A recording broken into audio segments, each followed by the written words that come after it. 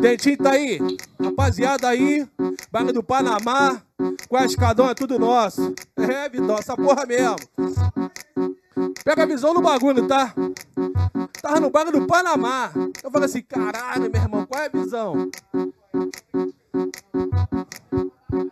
Pega a visão, bairro do Panamá. Bairro do Panamá, pode gravar pros caras aí. Cadê a água? Foda.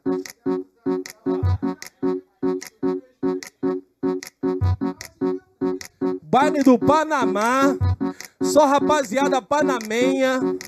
Fui convidado para uma festa no barco. Eu falei, caralho, vamos sair do baile, vamos pra festa no barco. Região do Relaga logo aqui, né, mano? Falei, vambora.